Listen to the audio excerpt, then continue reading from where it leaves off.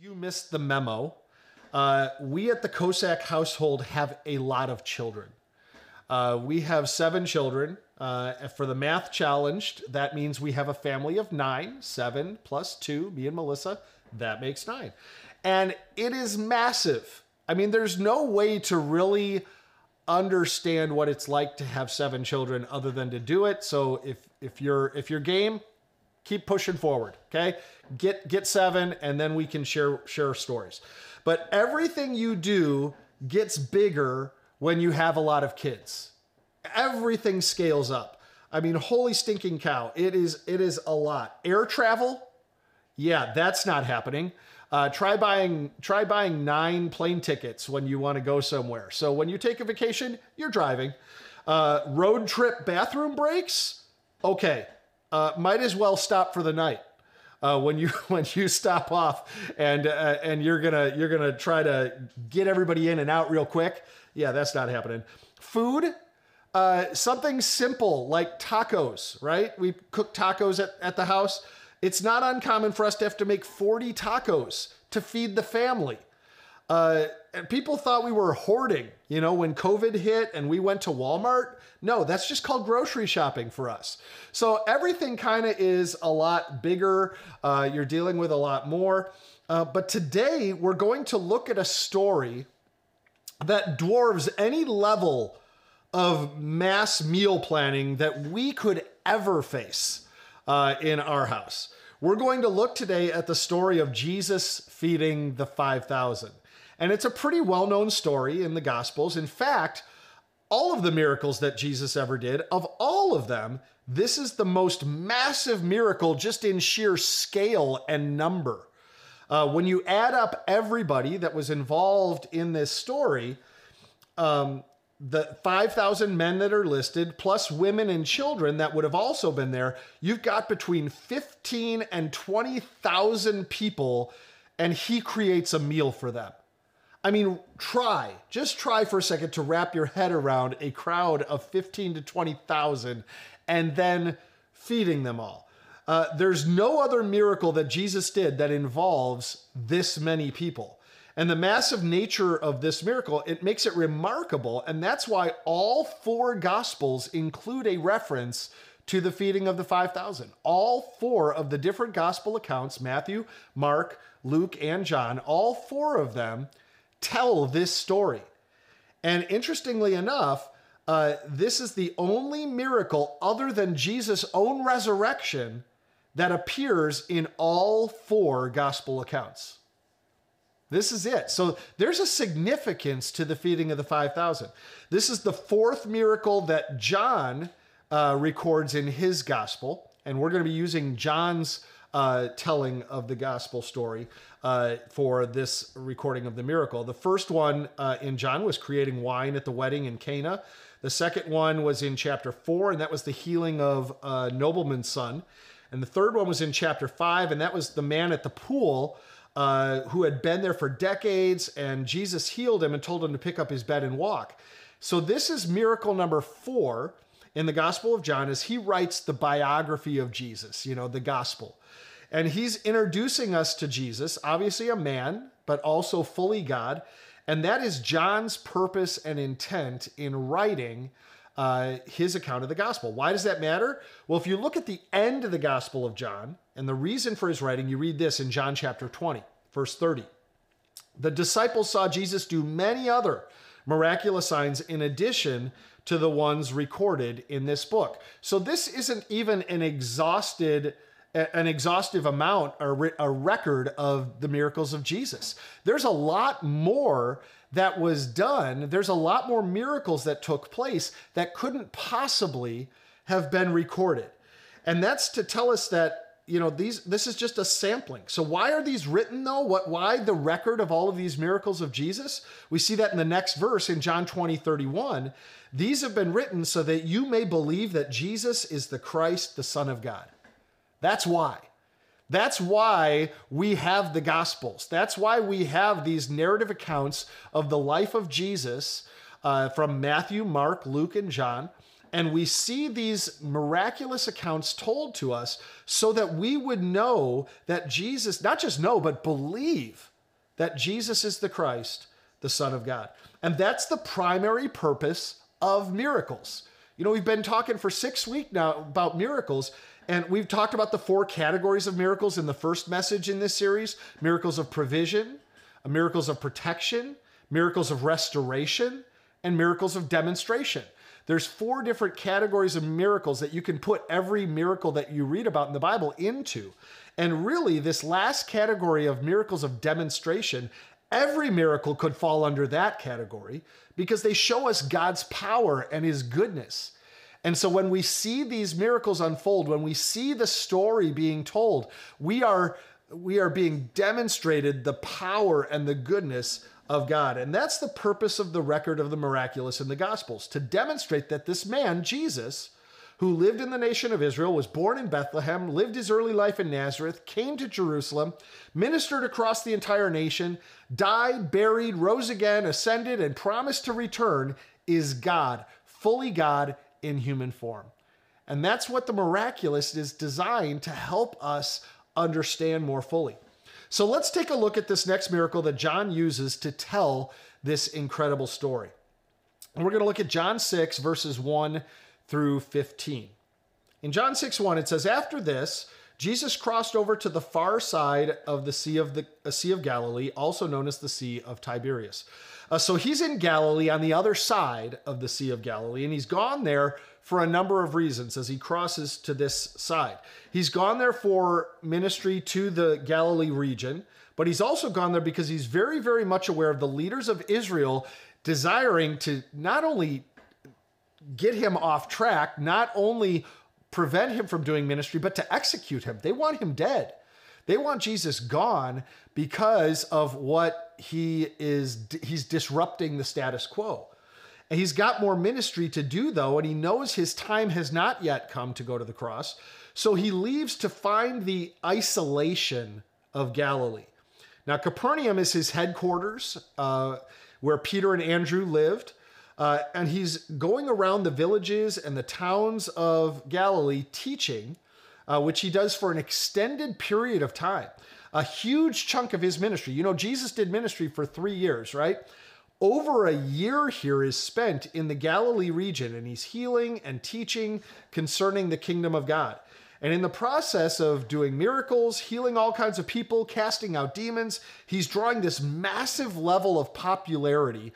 Huge crowds are beginning to follow him. And so now you have another issue. This is east of the Sea of Galilee, which was pretty much a route that people would take to go to Jerusalem. This was one of the main thoroughfares on the way to Jerusalem, and the Passover is approaching. So pilgrims would be coming that way as well to go down to Jerusalem for Passover.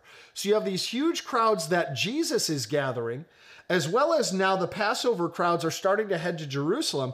And so you've got this flow of humanity that is coming down the trails on the east side of the Sea of Galilee, as well as this massive crowd pouring out to find Jesus. Wherever he goes, they just follow him. And that's the scene as we come to this moment. Why the east side? The 12 had just returned from a preaching and teaching mission that's recorded in Mark 6. So Jesus sent them out in pairs, and they went preaching and teaching, and they've just come back.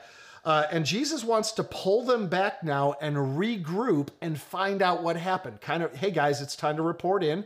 Tell me what you learned, because Jesus is training these disciples, not just using them. He's training them. So he wants to debrief with them and find out what happened. They're also physically drained and emotionally drained from this extended time of ministry that they've just been on. And Jesus wants to take time to rest and invest. He wants to rest with them and invest in them during this time. So they go to the east side. Everyone lived on the west side. It was the western shore of Galilee where Tiberias was, the big city. It's much more rural on the east side of Galilee, more scattered population. So that's where you went to retreat. You could slide up the foothills of the Golan Heights, which is just east of the Sea of Galilee. So that's where they went for a little bit of this is a retreat, a getaway of Jesus and his disciples. John 6:2. A huge crowd kept following him wherever he went because they saw his miraculous signs as he healed the sick. So it's because of the miracles, because they saw what he was doing, they just kept coming. They wanted to see more. Whether they believed he was who he said he was, they saw evidence of the miraculous and they wanted to be around that. Who wouldn't want to be? And I don't want to spend a ton of time on this morning, but it's important to realize this point. Just because you're part of the crowd around Jesus doesn't mean you're a disciple of Jesus.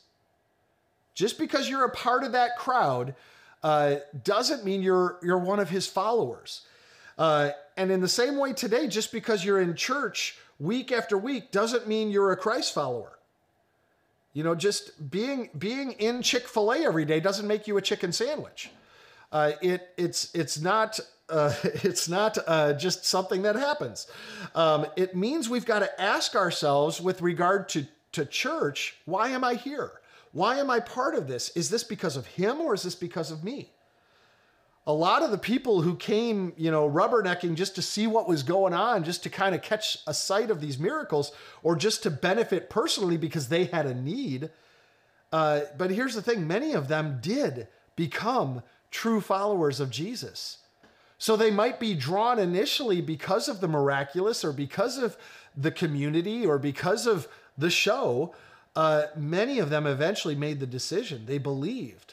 And everybody has to make a decision eventually. Do I believe Jesus is the Son of God?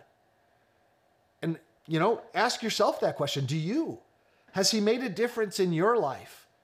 And if he has, and you're just kind of hanging out at church, this is a cultural thing for you or a community thing for you, I want to encourage you and challenge you.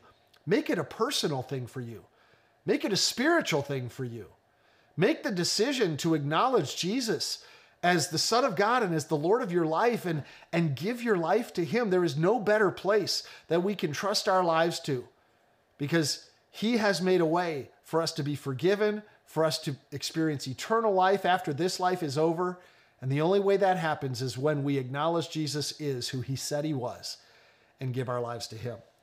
So let's continue in John 6, 3 through 15. Then Jesus climbed a hill and sat down with his disciples around him. It was nearly time for the Jewish Passover celebration, as we just referenced. Jesus soon saw a huge crowd of people coming to look for him, so there really is no escape for Jesus. Turning to Philip, he asked, "Where can we buy bread to feed all these people?" He was testing Philip, for he already knew what he was going to do. Philip replied, "Even if we worked for months, we wouldn't have enough money to feed them." Then Andrew, Simon Peter's brother, spoke up. "There's a young boy here with 5 barley loaves and 2 fish, but what good is that with this huge crowd?" "Tell everyone to sit down," Jesus said. So they all sat down on the grassy slopes. The men alone numbered about 5,000. Then Jesus took the loaves, gave thanks to God, and distributed them to the people. Afterward, he did the same with the fish, and they all ate as much as they wanted. And after everyone was full, Jesus told his disciples, "Now gather the leftovers, so that nothing is wasted." So they picked up the pieces and filled 12 baskets with scraps left by the people who had eaten from the 5 barley loaves. When the people saw him do this miraculous sign, they exclaimed, "Surely he is the prophet we have been expecting." When Jesus saw that they were ready to force him to be their king, he slipped away into the hills by himself. Okay, a story that is familiar to many, but there's so much that we can take out of this story other than just Jesus fed a lot of people. Jesus fed 5,000 men and their families with 5 loaves of bread and 2 fish. Now that's a lot of people, not a lot of food. Just in case you didn't catch that the first time, lots of people, not a lot of food. Let's put things in perspective here, but we'll bring things up to date. A little boy's lunch is not going to have 5 loaves and 2 fish. Let's say that I wanted to feed the entire crowd at an average Mavericks game, okay? Average attendance at the Mavericks games are just over 20,000 people. And I wanted to feed that crowd with 5 hamburger buns and 2 all-beef patties, okay? So a couple of Big Macs without the special sauce, lettuce, cheese, pickles, and onions. That's what we're talking about here. It's pretty ridiculous. And yet that is exactly what Jesus did, the equivalent of 2,000 years ago. He fed what some expect to be around 20,000 people, after you count the women and children, with the equivalent of a few Big Macs. No question, that is miraculous. There's really no way around that. You can't just say, okay, everybody take really tiny bites. Let's stretch this. You can't ask people to cut back a little. That much food, that many people just doesn't work unless God steps in. And that's really what the miraculous is, right? We've talked about that. The miraculous is when God steps in. He changes the rules. And this morning, I want to look at 3 elements of this story and how they relate to us. How can we be changed just like this huge crowd of people was changed? How should this miracle point us towards Jesus? So let's look together. And the first thing I want you to understand and see from this story is that Jesus has a purpose in everything. Jesus has a purpose in everything. Verses 5 and 6 said that Jesus soon saw a great crowd of people climbing the hill looking for him. Turning to Philip, he says, Philip, where can we buy bread to feed all these people? And then it says he was testing Philip because he already knew what he was going to do. So Jesus had a plan, even in this question to Philip. And this is a huge test for Philip here, right? And Philip reacts, but Jesus, there's no way. We can't do it. He reacts from the completely wrong perspective.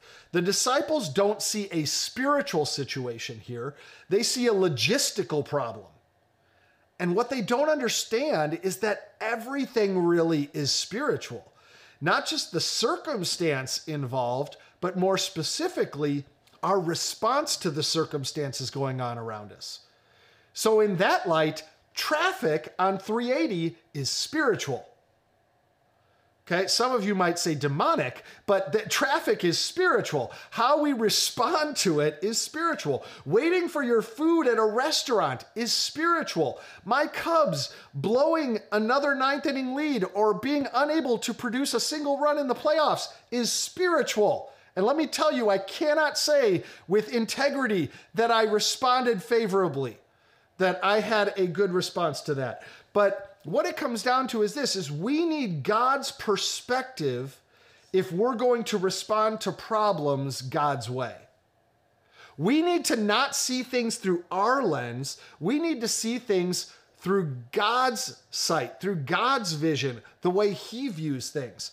And how do we get God's perspective? Comes down to prayer. God changes us when we pray. When we spend time with him, and I'm not talking about just surface level, real quick prayers. I'm talking about spending time intimately with our Creator. When we spend time with Jesus, God changes us when we pray. He realigns our hearts with his when we pray. And I doubt Philip in this moment when Jesus says, hey, where can we buy some food for all these people? I doubt Philip stopped and prayed before he complained. Prayer will help align our hearts with God's and give us the perspective that he has. And Jesus had a purpose here. We can't let our circumstances blind us from what we know to be true about God. This is a huge, huge principle. Never let your circumstances blind you from what you know to be true about God. If you were to go back in time to ask Philip and Andrew here, as they're standing here, outside the context of this or any other tense situation that they faced. So send the crowds away, forget that. Whether or not they really believed that Jesus was the all-powerful Son of God, whether or not they knew that he was capable of miraculous things, if you ask them that question, whether or not they believed him to be loving and compassionate towards others, willing to help in their time of need, I believe that as followers of Jesus and with what they have seen already, they would have said without hesitation, absolutely. He's loving, he's powerful, he's compassionate, he's done it before. Why wouldn't he do it again? But in this story, Philip and Andrew, having found themselves in the heat of the moment with thousands of people with nothing to eat and feeling the weight of the responsibility to do something about it, they seem to forget almost everything they knew about Jesus in that moment. Philip thought it was impossible. Andrew thought it was improbable. How do you respond to the miracles of Jesus? You know what he's capable of. You've seen his power. You've seen his desire to help in your life and in the lives of others. And yet sometimes it seems like we forget everything that we know about Jesus when the pressure gets turned on. When you worry and stress over how you're going to meet all your financial responsibilities. It's like saying that either one, God's not powerful enough to help you, or two, he's not loving enough to help you. We kind of think that one of those two things are true. And when life doesn't quite go the way you were hoping, putting your goals in jeopardy, forcing you to use drastic, morally questionable methods maybe to try to fix things, compromising your beliefs as a Christian, it's like saying that either some obstacles are just too big, that even God can't handle them, or God isn't really interested in what's going on in your life anyway, so you need to do whatever it takes to get by, to make things work. Or maybe when you're feeling unforgivable for a particular sin or for a whole laundry list of sins. If you're feeling unforgivable, you're saying that either one, Jesus' life, death, and resurrection weren't quite sufficient to cover your sins, or you're saying that God so loved everyone else in the world that he sent his one and only Son to forgive the sins and save the souls of everyone but you. None of these things that I just said are true. Regardless of what the issue or situation is, when we worry, when we doubt, when we fail to see God as part of the solution, we're saying, either along with Philip, it's impossible even for God, or along with Andrew, it's improbable that God would do anything anyway. Either he's not great or he's not good.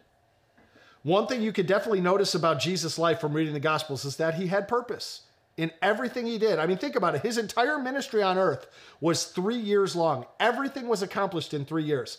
In that time, he had to prepare his followers to carry on his mission with the goal of reaching the entire world with the truth of God's love. He didn't have time to waste. He didn't have time to fool around. He had a purpose, and his life mission was his sole focus. And we need to live our lives, we can learn from that, with purpose as well. We need to live every day with a goal in mind, not just aimlessly wandering, not just hoping that things turn out well, but asking, how can I make a difference? Asking, how can I influence around the people around me? Asking, how can I live with a level of intentionality that really the short time that I have requires to be able to fulfill God's purpose and mission for me in this world in the time that I have available to me. How can I please God? But we need to recognize something else from this passage. God's purpose for us is not what most people are looking for. Most people are not actively searching for God's purpose for their lives. You see, Jesus was a great teacher, no question. Thousands of people followed him around to hear what he had to say. He traveled with a large group of people. He had a posse, if you will. They came in large open areas just to listen to him. Sounds kind of a little like a concert today, right? You know, big musician, thousands of people following him around to hear him, travels with a large entourage, come into these large open areas to hear what he has to say, thousands of people gathering. But there's one fundamental difference today. Jesus turns to Philip and asks him, hey, Phil, run into town and buy some food for these guys, will you? Can you imagine a megastar in today's world not only providing a free concert for anyone who wanted to show up, but then offering to buy the whole crowd lunch? That ain't going to happen. But Jesus had a different agenda. He wasn't about what he could get from these people following him. He wanted to give to them. Jesus was all about giving. You know, John 3:16 tells us, for God so loved the world that he gave. God loved so much. The only natural outflow of God's incredible love for us was that he gave. And Jesus wanted to provide for their needs. We are not like this by nature. This is not what comes naturally to us. In fact, we're just about the exact opposite. From the time we're little kids, one of the first words we learn is mine. That is something that is intrinsic to us.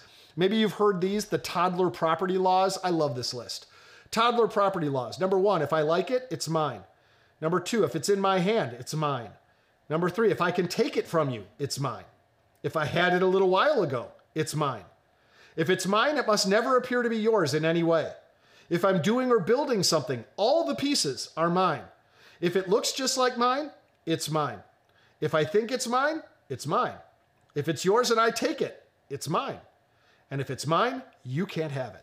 Those are the toddler property laws. And as we go back to the beginning of the message, you know, that 7 children in the Cossack home, I can attest this is true. And those wild horses must be broken. They have to learn that that's just not how we function. And our natural direction as human beings is to look inward and to take care of ourselves. If we're going to learn what God's purpose for us is, we need to overcome this way of thinking. We can't live that way. We need to treat others as Jesus did. We need to learn to give, to minister to the people around us, and not think about what we're going to get in return. Jesus knew what he was going to do with regard to feeding them all miraculously, but he didn't pass up the opportunity he had to teach his disciples, specifically Philip in this case, a lesson. So focus on the needs of others. Give instead of getting. We need to have the same mentality today. God has called you to minister to people. He's called you to serve, every one of us. There's not a single person alive that God doesn't have a plan for your life that is infinitely better than any plan you can concoct on your own. But we look at every opportunity with kind of this sideways glance saying, what's in it for me? What will I get out of this? Why do they get the recognition and I don't? Whereas Jesus says simply, give. Now, the second takeaway from this story this morning is this. When we think we don't have enough, we need to remember that all God wants is what we have. When we think we don't have enough, we need to remember that all God wants is what we have. Philip, it's going to take a small fortune to feed him. Andrew says, hey, I got some barley loaves and some fish, but what's that going to do? So Philip gets a little defensive here, right?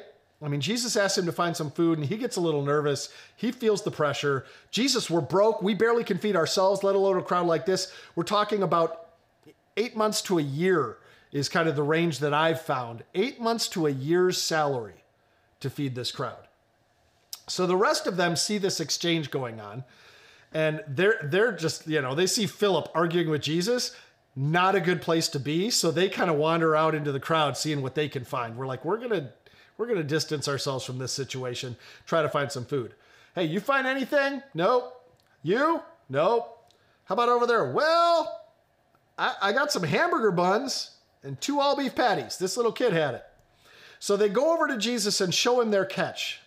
Jesus, we've got some food here. It's 5 hamburger buns and 2 patties of beef. Now, I want you to see something here. I want you to see what Jesus did not say. Sometimes what Jesus doesn't say is more telling than what he does. Jesus did not say, that's it. He didn't respond, that's the best you can do? You go into the crowd and you muscle some pimply-faced kid and steal his lunch? What good is that going to do us here? Way to go there, Andrew. Worthless. No, that's not how Jesus responded to that. The kid didn't have much. But here's the thing. Jesus didn't need much. It wasn't about what the kid had to offer. It was that the kid gave. The kid gave all he had. You may not think you have much to offer God. What Jesus needs from you is what you have. And this prevents some people from giving. They think what they have won't matter. But God is more concerned with the heart and the willingness than he is with the gift itself. Give and let God make it more than we could ever on our own. Now, Jesus doesn't shoot them down. Instead, Jesus goes to work. He has the crowd sit down, and then he calls for the little boy's lunch, and the next step is where the miracle begins. He places his hands on them. Jesus' hands. The hands that wrapped around the nails on the cross. Is there a better place that you could place your talent, your abilities, your resources, your life than in the hands of the one who gave you life in the first place? And no matter what we have to offer, place it in Jesus' hands and it will always be enough. That could be the most important thing that some of you hear today, because you're convinced that what you bring isn't enough. When you give financially, you don't think it's enough. When you serve, you don't think you're skilled enough. When you worship, you don't think you're worthy enough. When you pray, you don't think you know enough. Jesus wants what you have, nothing more and nothing less. And then it gets even better. He blesses it. The blessing of Jesus. When God's anointing is on your life, it doesn't matter how much you have to offer, it's going to be awesome. When you put your life entirely in Jesus' hands, He's going to bless you. He'll bless what you have. He'll bless who you are. He'll bless what you can do. God blesses us. Now, we love that part, right? Man, I want Jesus to bless me. Bless me, Lord. I want that. But then comes the critical part. He breaks them. He breaks them. Now, we don't like this step as much. We love the blessing part, but the breaking part, okay, I could do without that. What does it mean to be broken? Our pride, our will, our selfish desires, our goals, our dreams, our lives. We need to be broken to be used by God because there is no blessing without the breaking. We need to be broken because there is no blessing without the breaking. We need to submit our lives totally to God. Then and only then can God use us. And he will use you in ways you never dreamed possible. Do you think I ever thought God would use me to be able to speak into your lives week after week, to plant Trilogy and continue to work towards helping people discover God's love for them here in the 380 corridor? No way. I'm not adequate to plant a church. I'm not up to the task. I'm not worthy to do it. I'm messed up. I'm broken. But God called and I was willing to follow. And when we make ourselves willing, God will make us worthy. Guys, please hear that today. You need to internalize that. When we make ourselves willing, God will make us worthy. You are worthy when you place yourself in God's hands. Let God use you. Put yourself in the hands of God. Allow him to break you. Then receive his blessing. Your life and the lives of everyone around you will never be the same. Final takeaway from the story this morning. Jesus always has more than enough. Jesus always has more than enough. I love this part of the story. This is my favorite part. You may have heard me teach on this before because I use this illustration from time to time. Jesus gets the Big Macs in his hands and he starts breaking them, right? And then he keeps breaking them. And he hands the pieces off to his disciples and they start passing out the Big Macs and he keeps going and he breaks the same pieces again and again. And miraculously, they keep coming back for more. And the disciples are moving through the crowd asking, okay, who still needs some? Who didn't get any yet? All right, anyone for seconds? I still got more here. Still some left. Anyone for thirds? Okay, got a couple more pieces of burger here. Anyone want some? And when everyone had eaten all that they could and flopped back on the grass, completely stuffed, Jesus now told his disciples to go out and pick up the pieces, and there were 12 basketfuls left over of what Jesus had provided. Now, there's a couple of possibilities here, okay? Maybe Jesus made a mistake. Maybe he was breaking bread and got carried away. Maybe he was so stoked that he just kept right on going. Maybe the disciples came up and said, hey, Jesus, we've got plenty. Don't bother me. I'm in the zone here. And he just kept going. Maybe he miscalculated, right? I mean, Jesus was so amped up that he overshot his goal and they had some food left over. Maybe he overestimated the size of the crowd.